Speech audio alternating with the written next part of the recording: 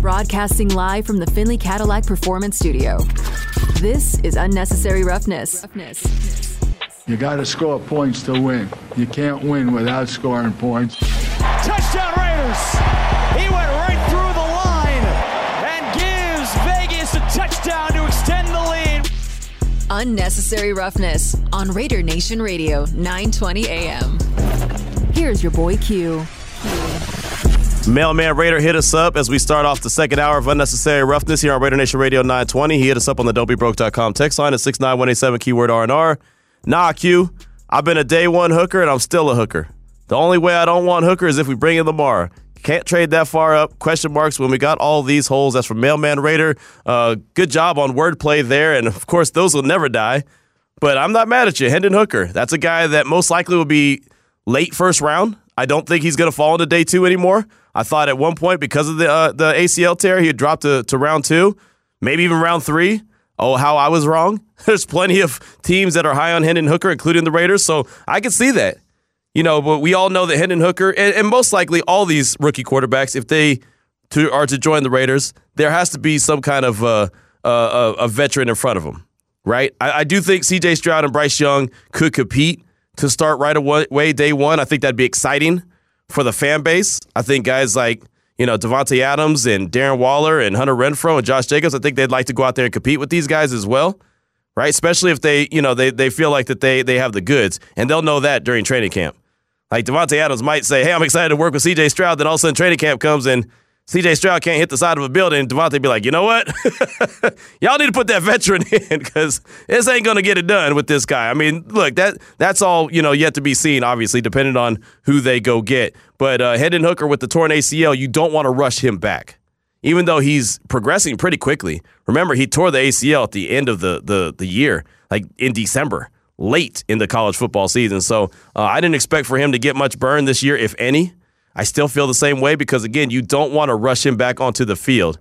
You want to make sure that he's fully healthy. He says he's going to start throwing in like a week or two. It's something that he said at the Combine. We have sound from Hendon Hooker. We'll actually bring that up a little bit later on the show. So I'm not mad at that. I think in that case, and I think really in any of these cases, you sign Jarrett Stidham as a priority. He's a guy that knows the system, and I know Jimmy G knows the system, but it's been a few years. Jarrett Stidham played in it last year.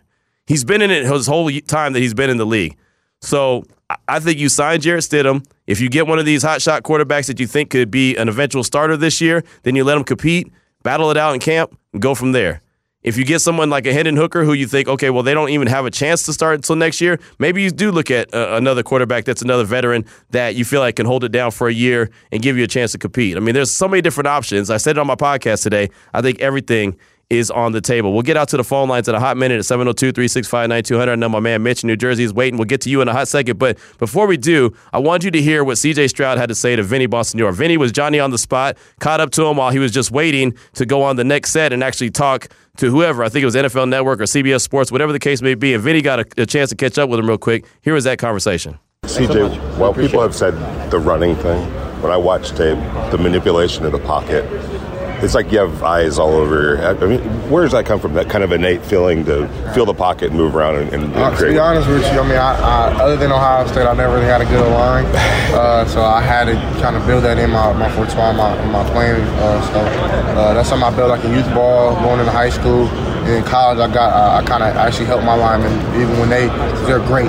But when they did, everybody has mistakes and messes up. So I tried to just make them clean and be quarterback friendly. So, and that's something I pride myself on, is really not looking down the line of scrimmage, but just kind of feeling it. And that's something that God bless me with that talent. I cover the Raiders. I know they like you. What was it like sitting down with Josh and Dave and their staff? It was good. I mean, you can tell they're kind of stern. They're kind of straightforward. They do what they do, and they have really no remorse for that. And as a coach, you can tell that they just love football. So that's something that I kind of peeped from him and just had some good, honest conversation and interviewing really well. Las Vegas is not far from where you grew up. Could you envision yourself there and playing on the West Coast? Yeah, man, I would love to be close to home. But at the end of the day, it's not in my control, and I can just be myself wherever I do go. But yeah, that's something that I think would be awesome. Thank you, man. Thank you. C.J. Stroud, very businesslike right there. He knew it was a job interview. He knew what he was there in Indianapolis to do. He wasn't in Indianapolis to have a good time and shake hands and kiss babies and make a bunch of friends. He was there to handle his business, and that's something that he did. I came out away from the combine and what I saw on Saturday as he's quarterback number 1 for me. That doesn't mean he's quarterback number 1 for you, which is fine. But I do want to know, has your feelings changed on who the Raiders starting quarterback should be in 2023 based off the combine? If so, who is it? Or you could be like Mailman Raider, who said, no, I've been a hooker since day one. I'm staying a hooker. I'm okay with that. Whatever the case may be, you let us know how you feel right now on this Monday about the quarterback of the future for the Raiders. And that doesn't necessarily mean that that's going to be the starter. The quarterback of the future is going to be the starter to start off 2023. But just want to know who you think that they should be, who that quarterback of the future should be based off of where we're at this point. Let's go out to the phone lines, hustle up, and talk to our guy, Mitch in New Jersey. Welcome to the show. What's on your mind? Yo, Mitch. Oh, sorry. How you doing? Bless. What's up, Doc? Yeah, I got to take my grandson. He's running the field. I got to go to emergency room. I just want to say, go ahead and catch Josh. Would they go for Anthony Richardson? He's in the other Josh Allen. I love him giving Anthony Richardson. Thanks for taking my call. I know. It's my nerves. This calms my nerves somehow. All right. Thank you so much. I appreciate it. Hopefully your grandson's okay. Get him to the doctor. Kids run fevers at times. That's going to happen, but he's going to be all right. The doctors will take care of him. But Anthony Richardson, Damon, he's got Anthony Richardson high on his list, and it's so easy. It was so easy for me to watch on Saturday and really just like ooh and ah when he just threw that ball and just flicked his wrist and let that thing rip. But I also realize that just because you could throw that thing and make it look pretty like that doesn't mean that you're going to be a great starting quarterback in the NFL. So I tried to temper the expectations while I was watching. Sometimes people were just being big party poopers on Saturday where after he ran the 40, I just tweeted out hooting and hollering. And it's just like, oh, but he's not going to be able to break down the defense from a 40 time. It's like, man, for right now, for today, I don't care. And that's the thing about it. The thing is, no, seriously, the thing is those interviews, like we all knew he was going to be super athletic. We knew he was going to wow everyone with his 40. We knew he was going to jump out the gym. We knew he was going to do all that. There was never a question. We knew his arm strength was there. The questions are the interview process, the whiteboard, getting down and talking to the coaches. We're not available for that, right? We're not in those meetings. They're not on NFL Network. We can't go in behind the scenes. This is the meeting that the Raiders have with Anthony Richardson. You don't get those.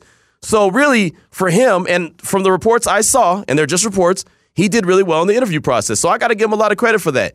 I don't know that. I didn't witness that. But what I witnessed, it made me say, wow, he's pretty awesome. But and I don't want to say this, and I don't want anyone to take this incorrectly. I remember seeing Jamarcus Russell kill it too.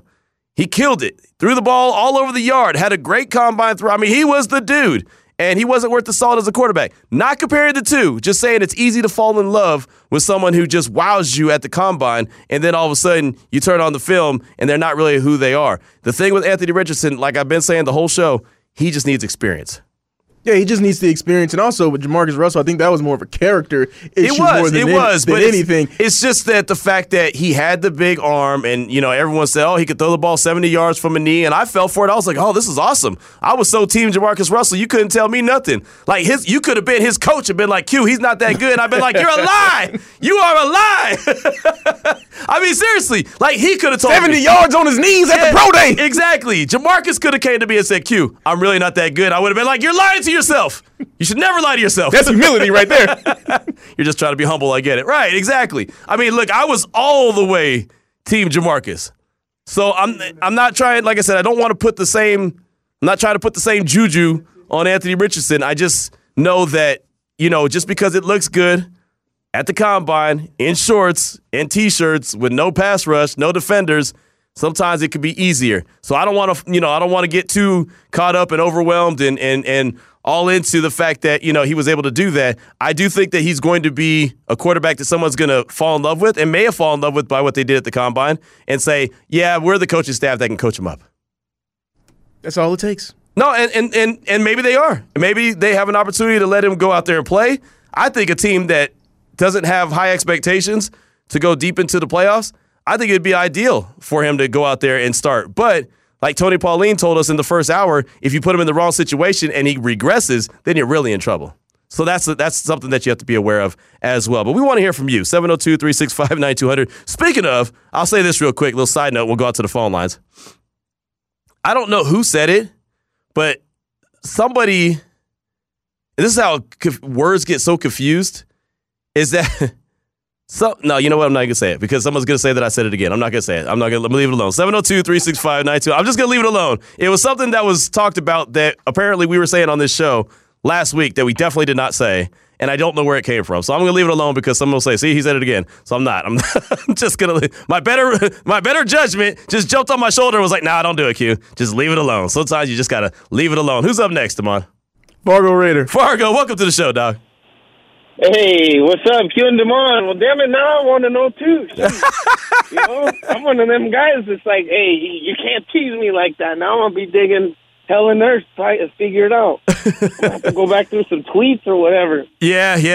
You'll find it, dog. You'll find it. Man, somebody's always got something to say. When you see that tweet that says, where the hell did you get that from? I definitely did not say that. Then you know you've arrived. Oh, yeah. Yes, sir. Well, I'll kick it off like this.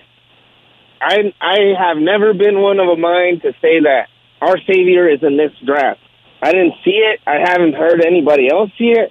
I saw that there was definitely some good guys and some very good projected starters eventually, but that would mean we'd have to be patient. Mm-hmm. I don't know about you guys, but 30 years of patience, we don't have very much patience left, you know? I'm more of the school where take those picks, get some defense, and then we could do what the Niners do and plug in any pretty boy we could find with the perfect jawline. It don't even matter if he stays on the field or not. You know, that's what you get when you get with the Jimmy G. You got a number 2 defense. Hell, you could plug in me. All I got to do is just throw a couple of passes on the slants, and then Debo will take care of the rest. I'm sitting here like, let's go get Stiddy. Let's look at something next year. If we can get in there, I don't see why we would trade up. And then I just wanted to throw this out there. Okay. For everybody who was saying and complaining, oh, you know, 35 million, 40 million is too much. You know what's too much? 10 years, 11 years, rouletting through dang quarterbacks like your Matt Flynn's and Terrell Pryor, who ended up being a receiver in Cleveland. In Cleveland, people, Cleveland. Cleveland ain't nobody. They turned him into a receiver. He was our quarterback. So, you know, when you want to say that it's too expensive, a bird in the hand is worth 2 in the bush. Now those $35 million look like a deal if we end up going for, you know, some guy who doesn't give us anything in return like I know a Jimmy G will. You know what I mean? If we want a guy to warm the bench, at least bring Mariota back. At least half the nation has his jersey already. Thank you for taking my call, and you have a good one. All right, thanks. Side note on Terrell Pryor, I had his jersey. It was so clean. It was the white away jersey, number 2 on it. It was so clean. I remember I went to Baylor one day in it, right? I went there, we were going to practice, and I didn't know that we were supposed to go. So I just wore it to the station that day because the Raiders were playing. So I was like, I'm just going to rock this jersey. And then Smokey said, oh, Q, I need you to run over to Baylor and record this practice or talk to these players. Well, normally I wouldn't go over there in a football jersey, right? I mean, I'm trying to be professional. But I got caught slipping, so I went over there, and that's when Kaz Kazadi was the strength and conditioning. He was the coach then, and he was out there on the practice field early, and he saw me walk in with that Pryor jersey on. He said, hey, man, hey, is that Terrell Pryor? Is Terrell Pryor at our practice? And he starts yelling this, right?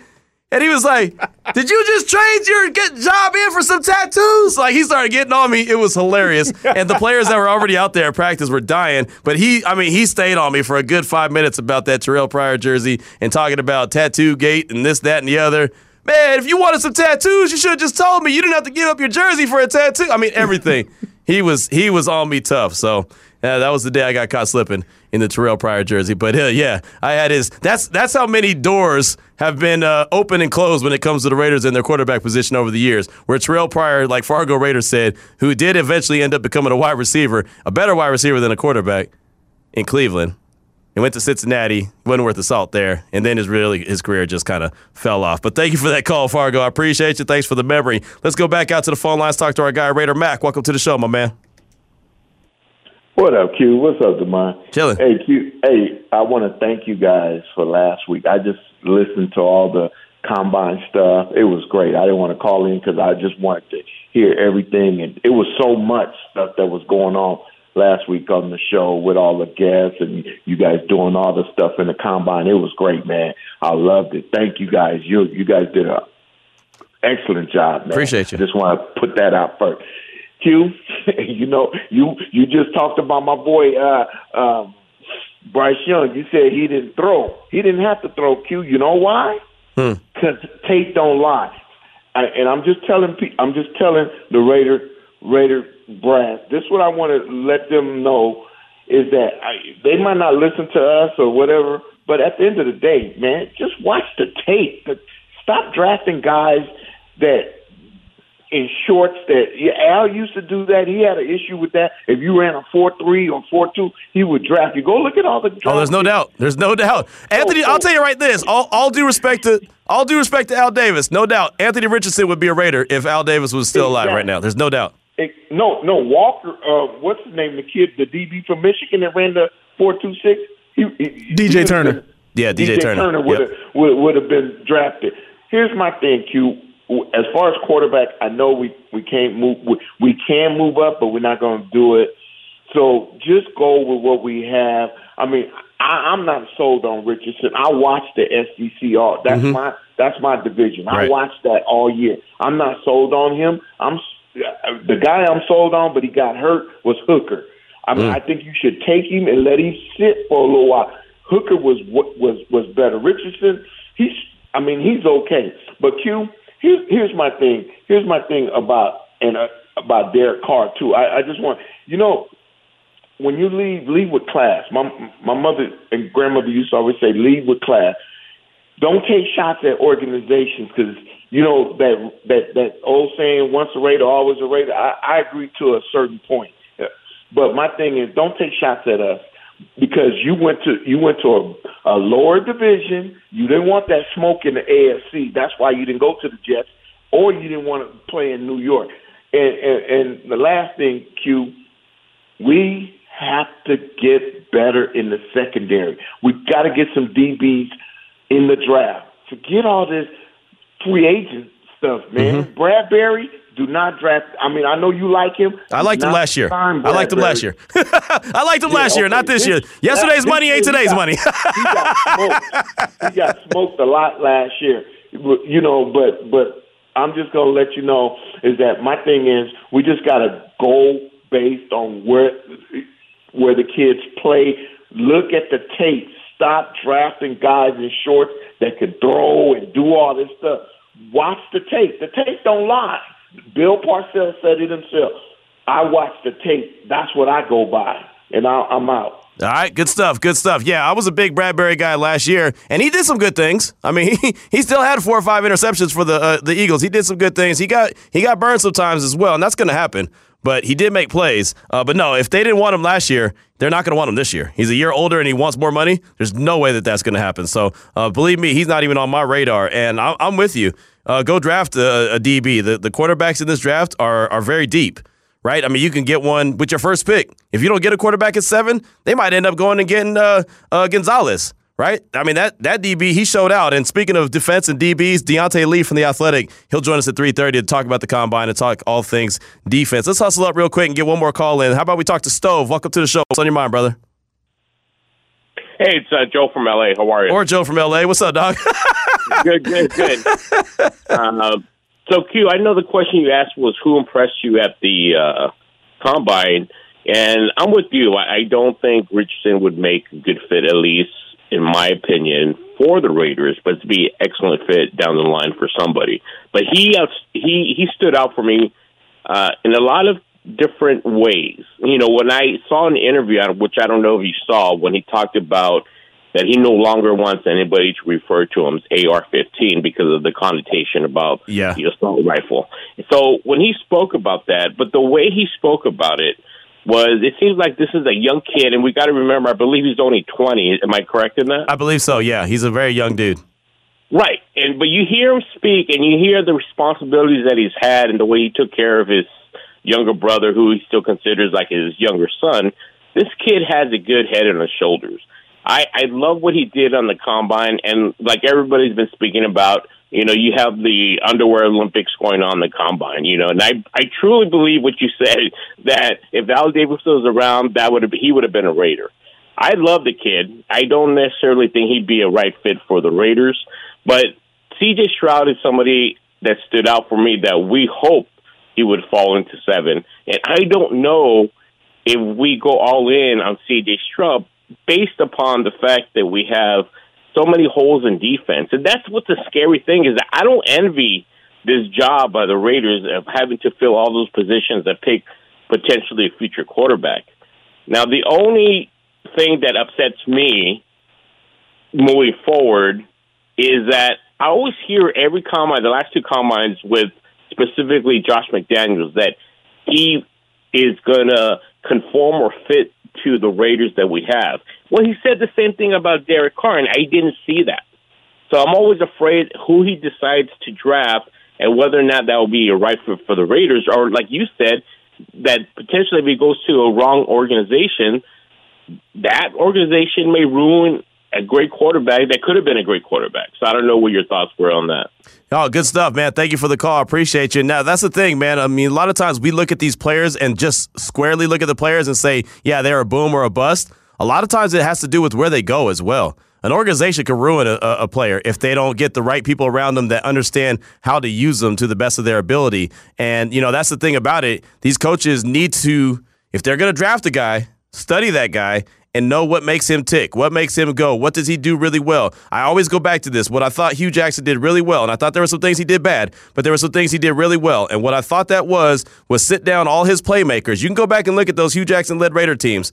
They didn't have he didn't have the Tim Browns and the Jerry Rices and the Rich Gannons. He wasn't working with all those cats. He was working with some dudes that had some ability, but you had to figure out how to put them in the best position to succeed. And he was able to do that with McFadden, with guys like Jacoby Ford, guys like Lewis Murphy, guys like who was 17. I always say 17 because I forget his name. Anyway, you know what I'm talking about. That guys like that. Denarius Moore. Yes, Denarius Moore from East Texas. Yes, Denarius Moore. Guys like that. Guys that weren't necessarily household names, but he put them in the best position to succeed. That's what coaches have to do. That's their responsibility, is to figure out what these guys do best and go ahead and put them in a position to succeed. Now, that doesn't mean you can't teach them your system and try to get them to do what you want them to do as well, but at the same time, sprinkle in what they do well so they're comfortable. Put them in a good position to succeed. Speaking of position to succeed, everyone thought, at least I thought, that the Seahawks were going to be picking number 1 overall because they let Russell Wilson go to Denver. Instead, all they did is go to the playoffs with Geno Smith, and they rewarded Geno Smith with a 3-year, $105 million contract, including $52 million in the first year. So Geno Smith, and that's from our guy Jordan Schultz. He put that out first. Now Adam Schefter's got it, but our guy Jordan Schultz, I ran into him in Indy as well, does a fantastic job for the Score. Really good NFL insider, NBA insider. And 3 years, $105 million contract for Geno Smith. It's not breaking the bank. But man, it's not a bad gig, right? You're Geno Smith. You haven't done anything in your NFL career but get punched in the jaw. That's all you've really done, and you go out and have a good season after post-Russell Wilson in Seattle, and you get rewarded with a 3-year, $105 million deal. So there's another free agent quarterback that's off the market.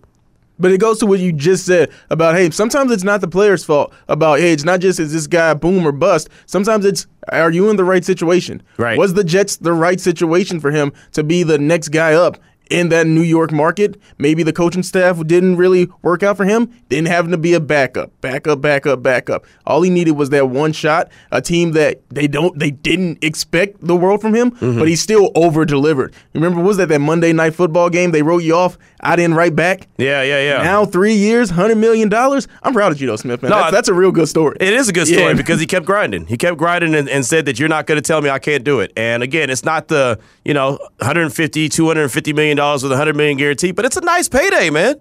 3 years, $102 million with $50 million in the first year.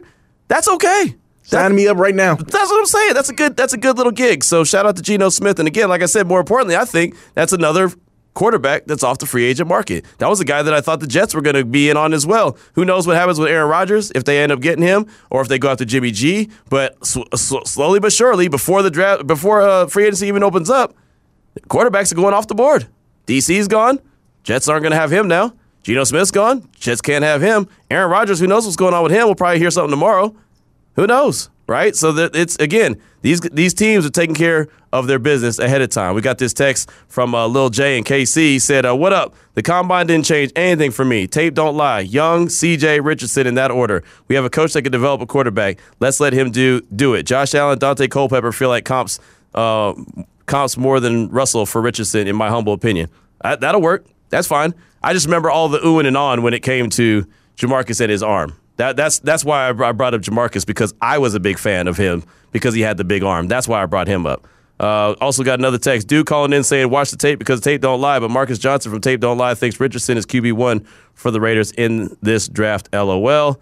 East Bay Raider Gray said, next year the Raiders will still have to trade up to get a quarterback. It's still going to cost a huge haul to move up. If they're picking high again next year, something went really wrong. This year is the year to get a quarterback in the draft. That's from East Bay Raider Gray. And, I mean, that's the risk that you run.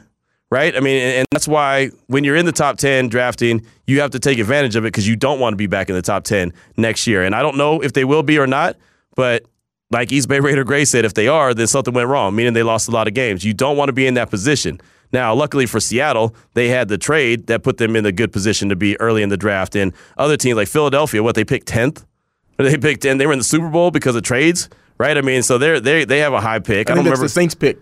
Yeah, they have the Saints pick, right? Yeah. So they pick at number 10 or 11, one of those two. But they pick really high up, and they're the Super Bowl team. So that doesn't happen very often. But, it's one of those things. So if you have a position to go get a quarterback, go get him. But at the same time, like we've been cautioning, don't go get a guy just because you need a quarterback. Don't force it if you're not sold on him. And from talking to Dave Ziegler and Josh McDaniels over the week in Indianapolis, that's exactly what they're not going to do. They're not going to force the issue. They'll let the game and the board come to them. 3:26 is the time. When we come back, we'll focus in on the defensive side of things when it comes to the combine. Deontay Lee from The Athletic will join the show. It's Raider Nation Radio 920.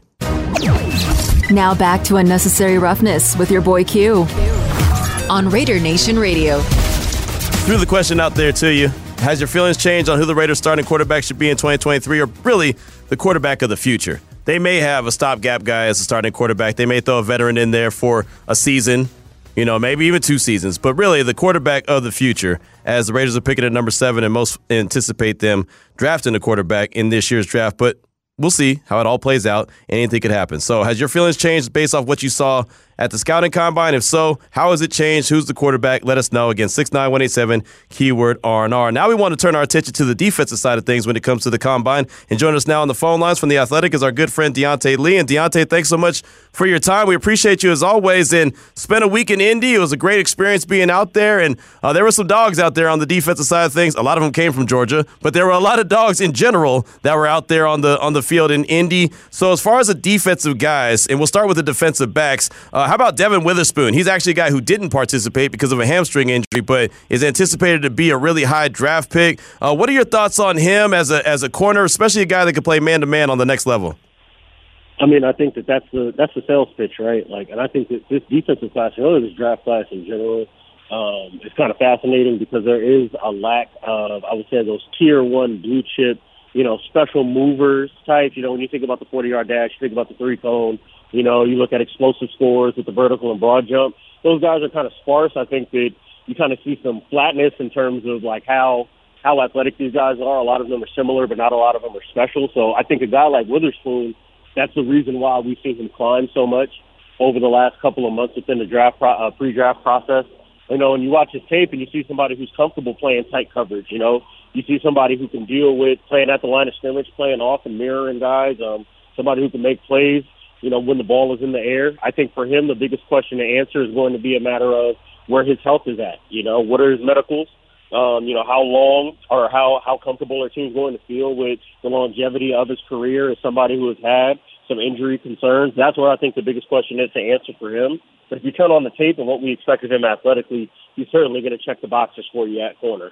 Well, I'll tell you, he was the last guy that talked at the podium because of the medicals. He was going through it, and then we found out the next day he wasn't going to participate because of the hamstring injury. So that goes back to what you're saying about his injury and his injury history and the concerns he has health-wise. Is there a corner that you're looking at or you're focusing on where you think that that's DB number 1, and if a team gets him, they got them a guy that's going to be a cornerstone corner for quite a while? I would say Christian Gonzalez has been the guy for me. I've been beating the drum on Kelee Ringo throughout the pre-draft process, and I still think that there are a lot of pathways for that guy to be a thriving corner at the next level. But when you want to talk about a fullness of a skill set, having all the athletic ability, the size, he's 6'2", he does clear the 200-pound mark, which lets me know that he's going to be able to deal with the more physical receivers in the league. And then you turn on his tape and you see somebody who can work in the slot and on the perimeter. You're talking about playing for Dan Lanning, so somebody off of that Kirby Smart Georgia tree where you're going to get a full menu of coverages and asks in terms of responsibility. And that was something that he was very comfortable with. So I would say that he's at the top of the board for me when you look at the corner position. It's somebody, I think, if you're looking at potential outcomes, whether or not he becomes a star, I think is situation dependent, as is with a lot of these guys. But I think that you would be hard-pressed to find an outcome where this guy is not going to be a solid to serviceable corner, at worst, the number 2 type of corner at the NFL level. How high would you be comfortable with drafting him? Well, as an Eagles fan, I would like for him to be there at number 10. I know that's right. To be candid, but I would say that in that 10 to 15 range is about where we can expect it. Okay. I think that as this thing kind of plays on, especially with the veteran quarterbacks, I think what we're going to find is there's going to be a lot of emphasis for teams to try to trade into the top 5 to go get quarterbacks. I think there's going to be a squeeze on it. I think we're going to see the market really heat up in the next month or so as the smoke screens start coming out. And now these guys have done some interviews and you start getting closer to draft day and teams start getting anxious about getting their guy. So I would say that after that early run on quarterbacks, I think there'll be a run on edge rushers because that will be the next premium position. And then after that, I would say a corner like a Christian Gonzalez or a Devin Witherspoon will probably be the next guy up. So I would not be surprised if when we get past number 10 or to number 10, the next 5 or so picks, we're going to see a couple of corners come off the board there. Talking right now with Deontay Lee from The Athletic here on Raider Nation Radio 920 Unnecessary Roughness. My man Damon's got one for you. I feel like no one had a better showing at the Combine than Nolan Smith. How much do you think he helped his draft stock with not only the work that he put out on the field and the drills, but also the work that he put on the podium where he was basically selling, hey, if you're a recruit that wants to get drafted, go to Georgia.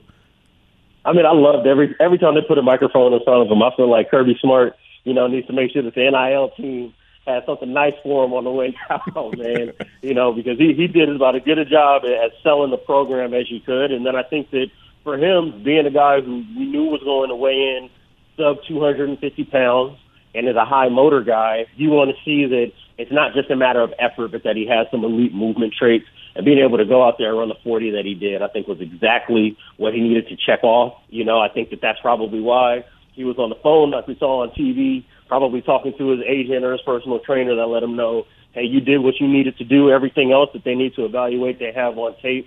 And I think that, as much as we're joking about how he sold Georgia, I think that what you saw from that podium is a guy who has an elite understanding of what was being asked of him, while he was playing at Georgia, and a guy that I think can engender that type of trust and leadership skills that you would like to see when you draft an edge rusher high, somebody who's going to come in, be bought in, and do everything that you ask him to do. So if you're one of those 3-4 defensive types of teams who needs a guy who can rush a little bit, but you can use in versatile ways, dropping out into coverage and things like that, Nolan Smith will probably be somebody who really kind of confirmed what your priors were when you look at how he is on the field and then seeing him at the Combine.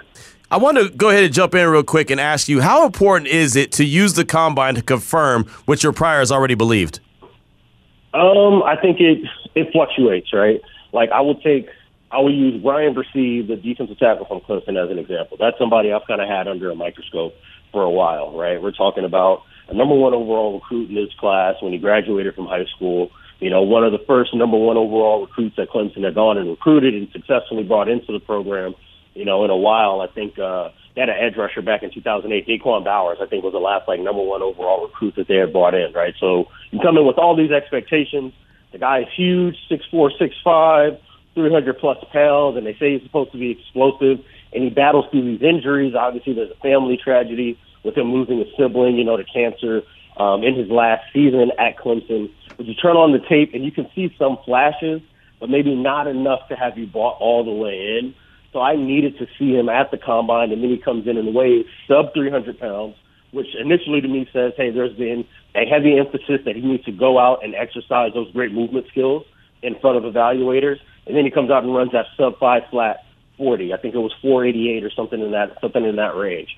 So you go sub 4.9 in the 40, you show me that you can cut weight, and then I'm watching the position drills. I was actually at Lucas Oil for that, and I'm looking at how smoothly he's transitioning from one move to the next, or shuffling, hitting the ground, being able to change directions.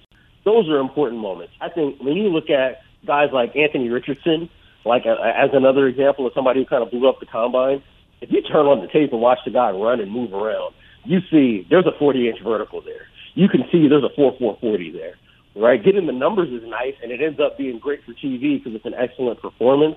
But in terms of looking at his traits, I don't think there was any question. So I think it all kind of depends on who you are when you're moving into the process. And then the last guy I would bring up would be like Lucas Van Ness, who hasn't played a bunch as an edge rusher from Iowa. Doesn't play a bunch. They had a bunch of seniors along the defensive line, so he was almost like a pass rush specialist for them. So he needed this past week to go out and show, hey, at 270 pounds, I can run a near 7-flat 3-cone. I can put up a good 40.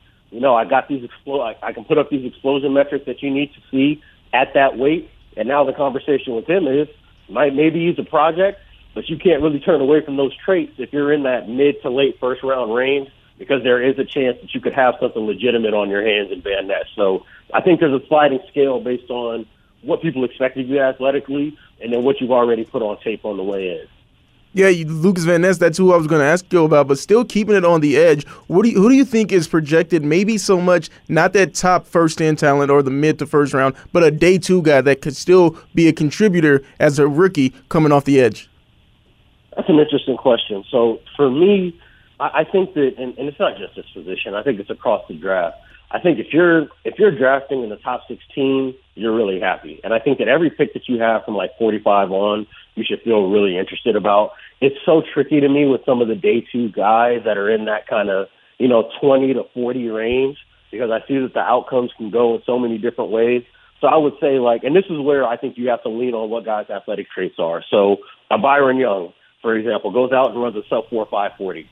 And you watch the tape and you see that he's got, a little bit of that kind of tenacity that you want to see, where maybe he can develop into being a secondary pass rusher. That's the type of guy that I look at, and the first team I think about, or the first guy I think about, is DeMeco Ryans, right? And you think about all these secondary edge rushers that they had opposite Nick Bosa that you were able to maximize because they have those athletic gifts. So a guy like Byron Young is somebody I could certainly see, in that day two range, maybe in the third round, that team should be interested in.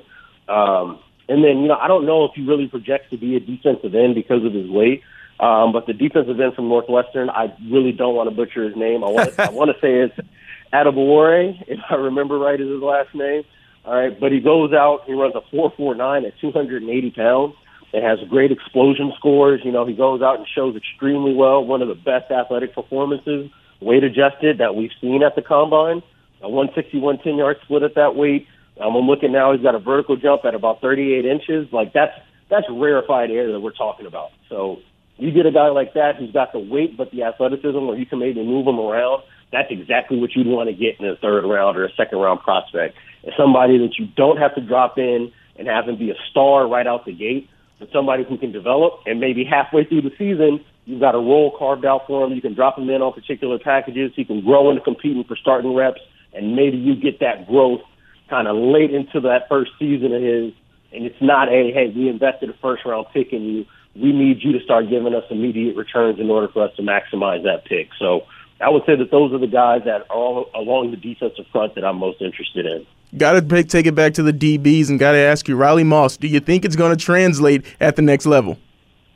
I think so. I think I tweeted out, just kind of how it's just going to be humorous for me seeing a white corner, having to go out there and I think kind of justify the way that he plays. If you turn on what Iowa does defensively, I mean, they are an in-your-face quarters team. That's what they do. That's who they are. And they play a bit of cover three as well. But they really want to play physical coverage with you. They want to force you to play the ball way out on the perimeter or be tougher than them in the middle of the field. And Moss is somebody I've been watching since he was a freshman, and he's basically always shown and proved that he can handle, top-level wide receivers, throughout his career. And then he goes out and performs athletically at the level that he needs to really show that he belongs. So I would say that's a guy maybe you go grab round 3, round 4 if he's available. It's about where I have him graded. And that's somebody I think that because of his play style and his athletic ability, you might find a great steal in that if you can grab a guy in that range. Talking all things combine right now with Deontay Lee from The Athletic here on Raider Nation Radio 920 Unnecessary Roughness. We're focusing on the defensive side of things. And sticking with Iowa, how about linebacker Jack Campbell? What are your thoughts on him, and what does he bring to a team? I will say I am not as in love with this linebacker class as I was last year. What that ultimately means, I don't know, because I loved a lot of the guys in last year's class, and I think that they all had a really steep learning curve. And you look at Devin Lloyd, you look at Chad Muma in Jacksonville, Quay Walker took a little bit of time. Nakobe Dean really didn't play at all that past year in 2022. So, take what I have to say with a grain of salt. I would say, Jack Campbell is probably, I would say, per size, I think he fits a little bit of that kind of old school 250-plus pound middle linebacker type. So I think that for him, the biggest thing, and I need to watch him more closely as we get closer to the draft process, but I think that with him, the question is going to be, same with Noah Sewell, is can these big bodies move in space? When it's bootlegs, when it's over routes, and you've got these very athletic tight ends. You look at this tight end class, and it feels like everybody's 255 pounds and runs a 4.6 or better. They can run good routes and have good hands. Well, that's just where the league is going in terms of those body types, those big skill guys. You've got to be able to move out the space with those players and be a thumper against the run. I've watched enough of Campbell to know that I'm comfortable with him as a tackler and as a run fitter. But, man, looking at what these very athletic linebackers from last year and how they performed and the struggles that they had, it is going to be of the utmost priority to me that these guys who are not elite movers show that they have an elite feel for the game. And I don't know if Campbell is there yet, so I would say that that's probably somebody who is going to have to be kind of on a slow track to really be the level of contributor that you would want a middle linebacker to be. Before we let you go, I wanted to ask about Jalen Carter, and you were there at the Combine, so you know how basically the Combine shut down when all the news about Jalen Carter happened. He went back to Georgia, came back to the Combine to his credit. How do you think, with still almost 2 months before the actual draft happens, how do you think that this situation affects his draft stock? I was talking about this with some of my colleagues, right? And you want to be delicate about this, right? And I want to almost have this conversation separate of the fact that, well, it's hard to have it, right, to parse it in this way, because I think the way the NFL is going to think about this situation is almost separate from the fact that lives were lost and more just about his decision-making process, right? And it's so crass to say, so I hate the fact that the words are leaving my lips because I don't want to be held responsible for it because I don't feel this way. But when I was in Indianapolis, the feel that I got was, short of this being turned into a felony, as long as he went back and looked these teams in the eyes and said, hey, I messed up by not being as revealing as I needed to be. It was my bad not giving the police the entire story when they asked me initially. I think that short of this, being escalated in terms of the charges that he's facing, I don't know if it's going to affect his draft stock too much. It's an elite talent. This is something where I think there's enough lead time for him. And again, I hate saying this because it's so crass, but he's got one of the best agents in the business. This is something that can be managed from an image perspective. This is not me saying this. It's just the way that these things go. I don't expect him to fall out of the top 8, if not the top 5, because of what he is as a player. I think that it's going to be really difficult for NFL media to have a conversation about him because we all have to couch it in, regardless of how we feel about it. No indication from the NFL while we were there or since I've flown back and been tracking, Combine recaps has reflected any real long-term concern about who Carter is from a character perspective, not to the degree that it would significantly drop his draft stock right now.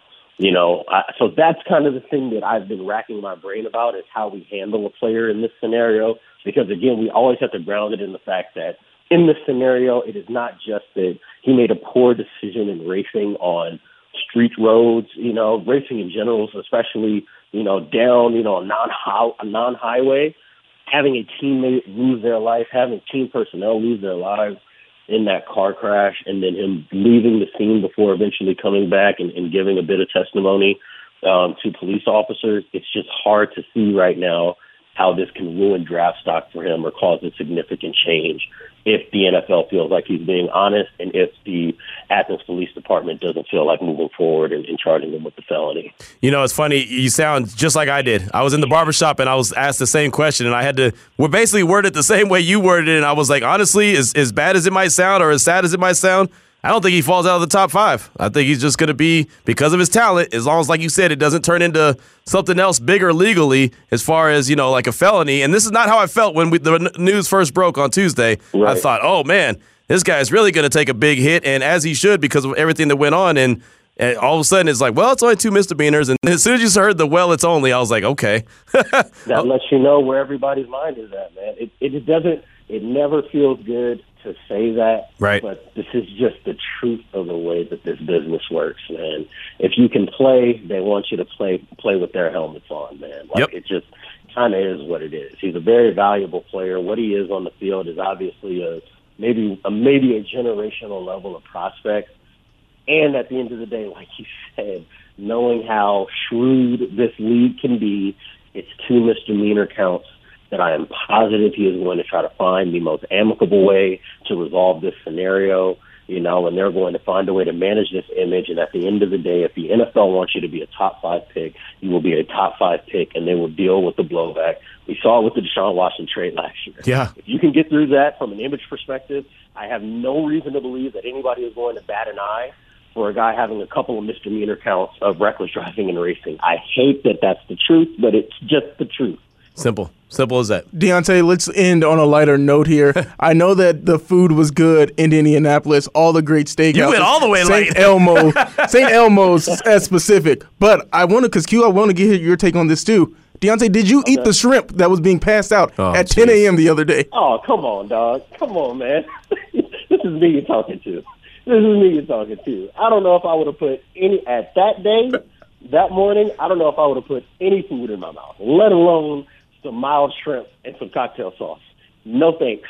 My stomach didn't need that. I had plenty of fun in Indianapolis, and that would have been a sharp reminder of what the consequences of all that fun would have been if I would have put some shrimp in my mouth at that hour, deep into the week in Indianapolis. So great food. I got nothing bad to say about the shrimp cocktail, and the St. Elmo's cocktail sauce is legitimately one of the better things that I've had from a food perspective.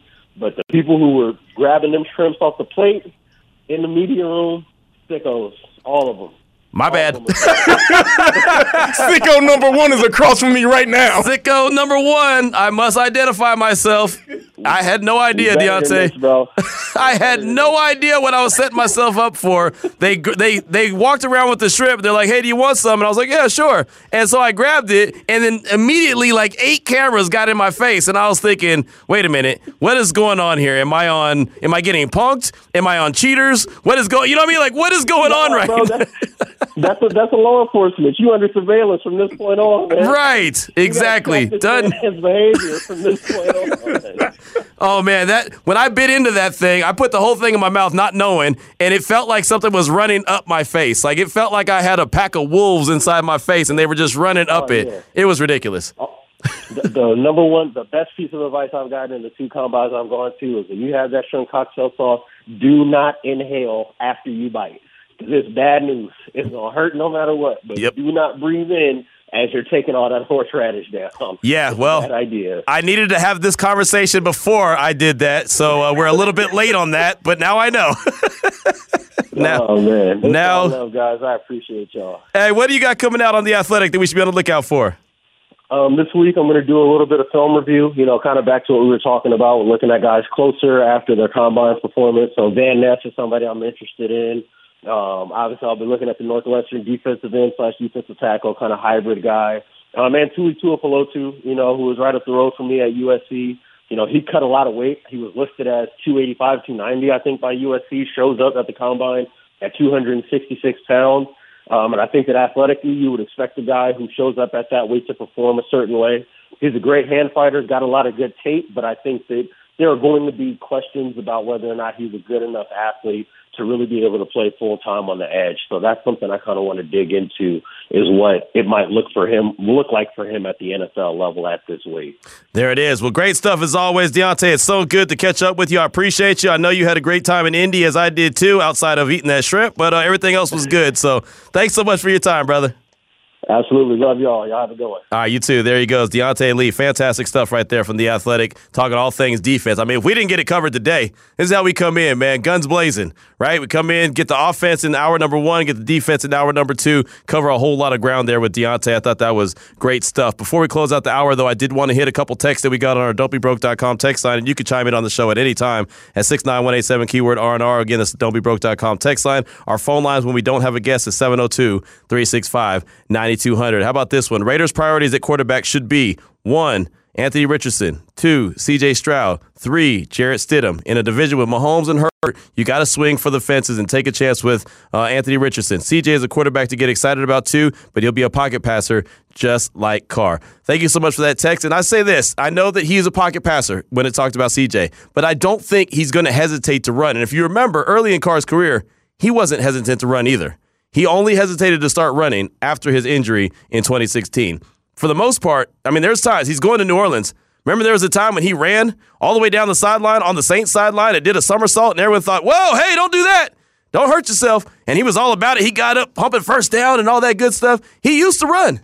There was a time when he had no problem getting out of the pocket and running.